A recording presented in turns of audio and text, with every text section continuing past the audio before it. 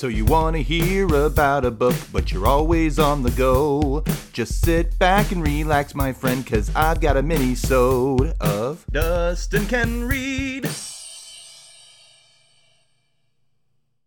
The Taking of Jake Livingston by Ryan Douglas.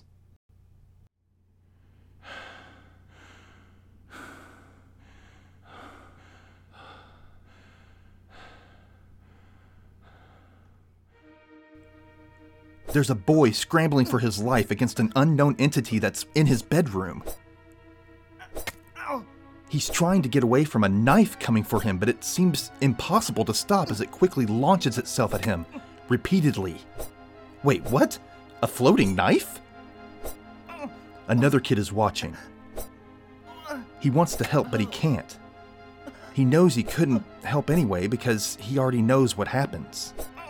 The boy he's watching already died, violently, and he may not be the last.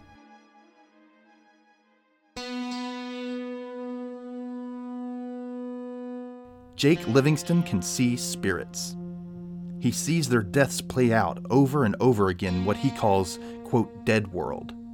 Sometimes he even leaves his body when he sleeps, astral projection. It witnesses these events happen in sort of flashback sequences.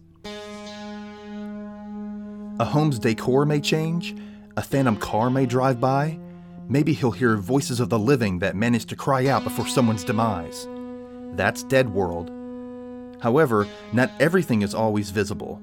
Many times Jake just sees pieces of a horrific scene or just some visible parts of the dead person as they die on repeat. They die, rewind, repeat their death, rewind, repeat their death again. It's a horrible view to the world around him.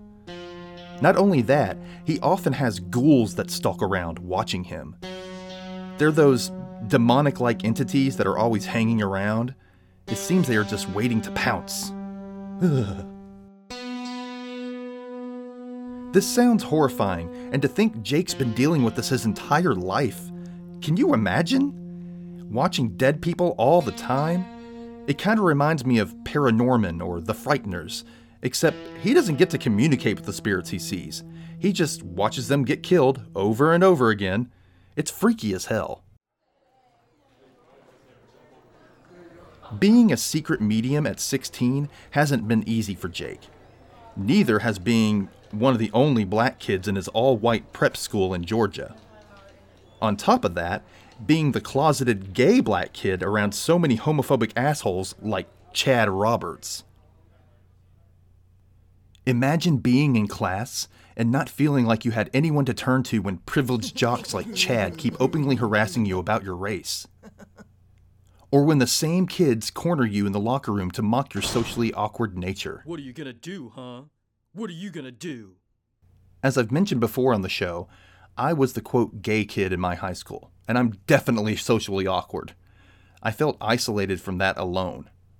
However, I didn't have to deal with being racially profiled because I had the privilege of being white. I also had a good bunch of friends and acquaintances that came to my defense in a few times that I was picked on for being gay. I can't imagine what Jake would be going through. For one, I'm not a medium that sees scary images of dead people all the time. Also, I'm not black.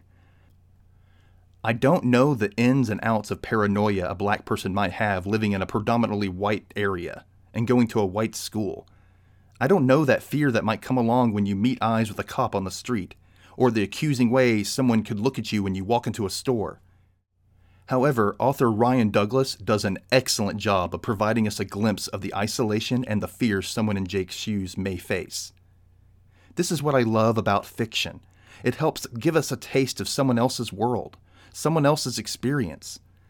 Someone white like me gets to grab a bit more knowledge of what it means to be black.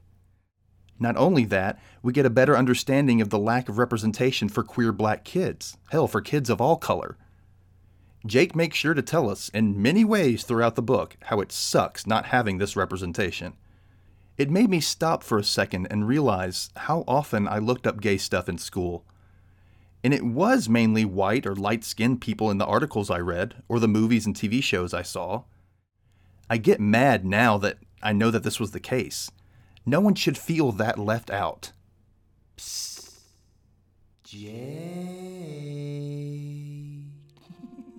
Not only do we experience Jake's world, the prejudice, the isolation, the fear, but we also get to see that of another kid, by way of a diary, interspersed with Jake's tale. This kid's name is Sawyer Doon, and we come to realize early on, Sawyer has a familiar dark tale. He's a murderer that killed a lot of kids one day when he brought a gun to school and opened fire, before ultimately killing himself. Jake isn't entirely sure, but he thinks Sawyer might not be done with the living world just yet. There are certain clues left behind from some recent murder victims that lead him to this. In fact, if he's not careful, Jake may become Sawyer's next target. In reading the two boys' separate stories unfold, we can see some things that Sawyer has been through that reflect in similar aspects of Jake's life. I won't go through these things because it would spoil the plot, but this made me worried for our hero Jake.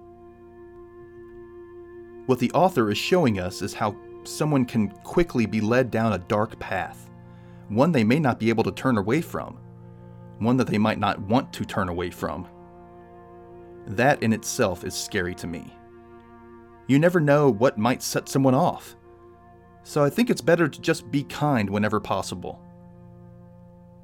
This book is definitely a reflection of the mental health problems that many misunderstood kids face. Ryan Douglas dons many hats as an author in this, but it doesn't feel too preachy. It feels organic and honest. He lets us see Jake's world without telling us the bad things we should learn from it. Any smart reader, kid or adult, can see that.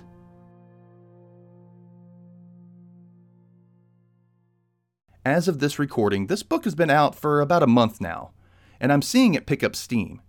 I would definitely recommend this to the horror enthusiast out there. It's definitely not a lighthearted ghost story. There's gore and creepy imagery all up in this. Decaying bodies, bloody deaths, and even a scene that's straight out of the 90s movie The Craft. I will say that this is not for most younger kids.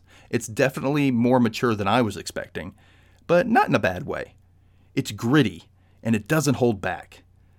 I could actually see this book being split up into a television series. There's so much to work with, and even more opportunities to continue Jake's story past the events of the book, which is something I'd definitely like to see. I wonder if Ryan Douglas has plans for a sequel. I would like to thank my good friend Shelley Toy of the Tales of Point Horror Book Club for sending me this book. I enjoyed it so much, Shelley, or should I say, lovely. If you have any questions or comments about The Taking of Jake Livingston by Ryan Douglas, or just want to comment on the show in general, please reach out to me via Twitter at Dustin_Holden or on Instagram at DustinCanRead. You can also reach me on email at DustinCanReadPod@gmail.com. Also, if you feel so inclined, please be sure to leave me a 5-star rating for the show on Apple Podcasts, Podchaser, or wherever you listen to the show. It would be a huge help, and any feedback of any kind is awesome. I really appreciate it. Also, if you want to, you can check out buymeacoffee.com/DustinCanRead, and you can leave me a one-time tip there that does not require any registration whatsoever. That would be greatly appreciated as well. Thank you again for listening, and until next time, Dustin can read.